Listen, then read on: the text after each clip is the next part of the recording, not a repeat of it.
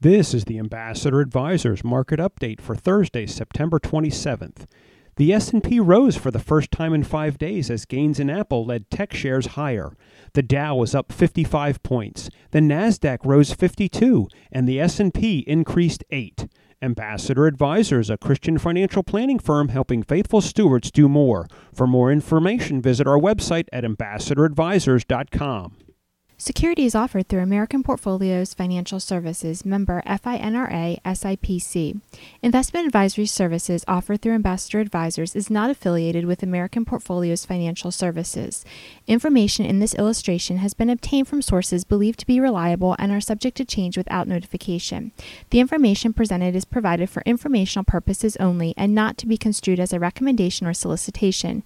Investors must make their own determination as to the appropriateness of an investment or strategy based on their specific investment objectives, financial status, and risk tolerance.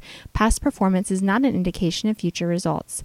Investments involve risk and the possible loss of principal. Any opinions expressed in this forum are not the opinions or views of American Portfolios Financial Services. Opinions expressed are those of the guests only.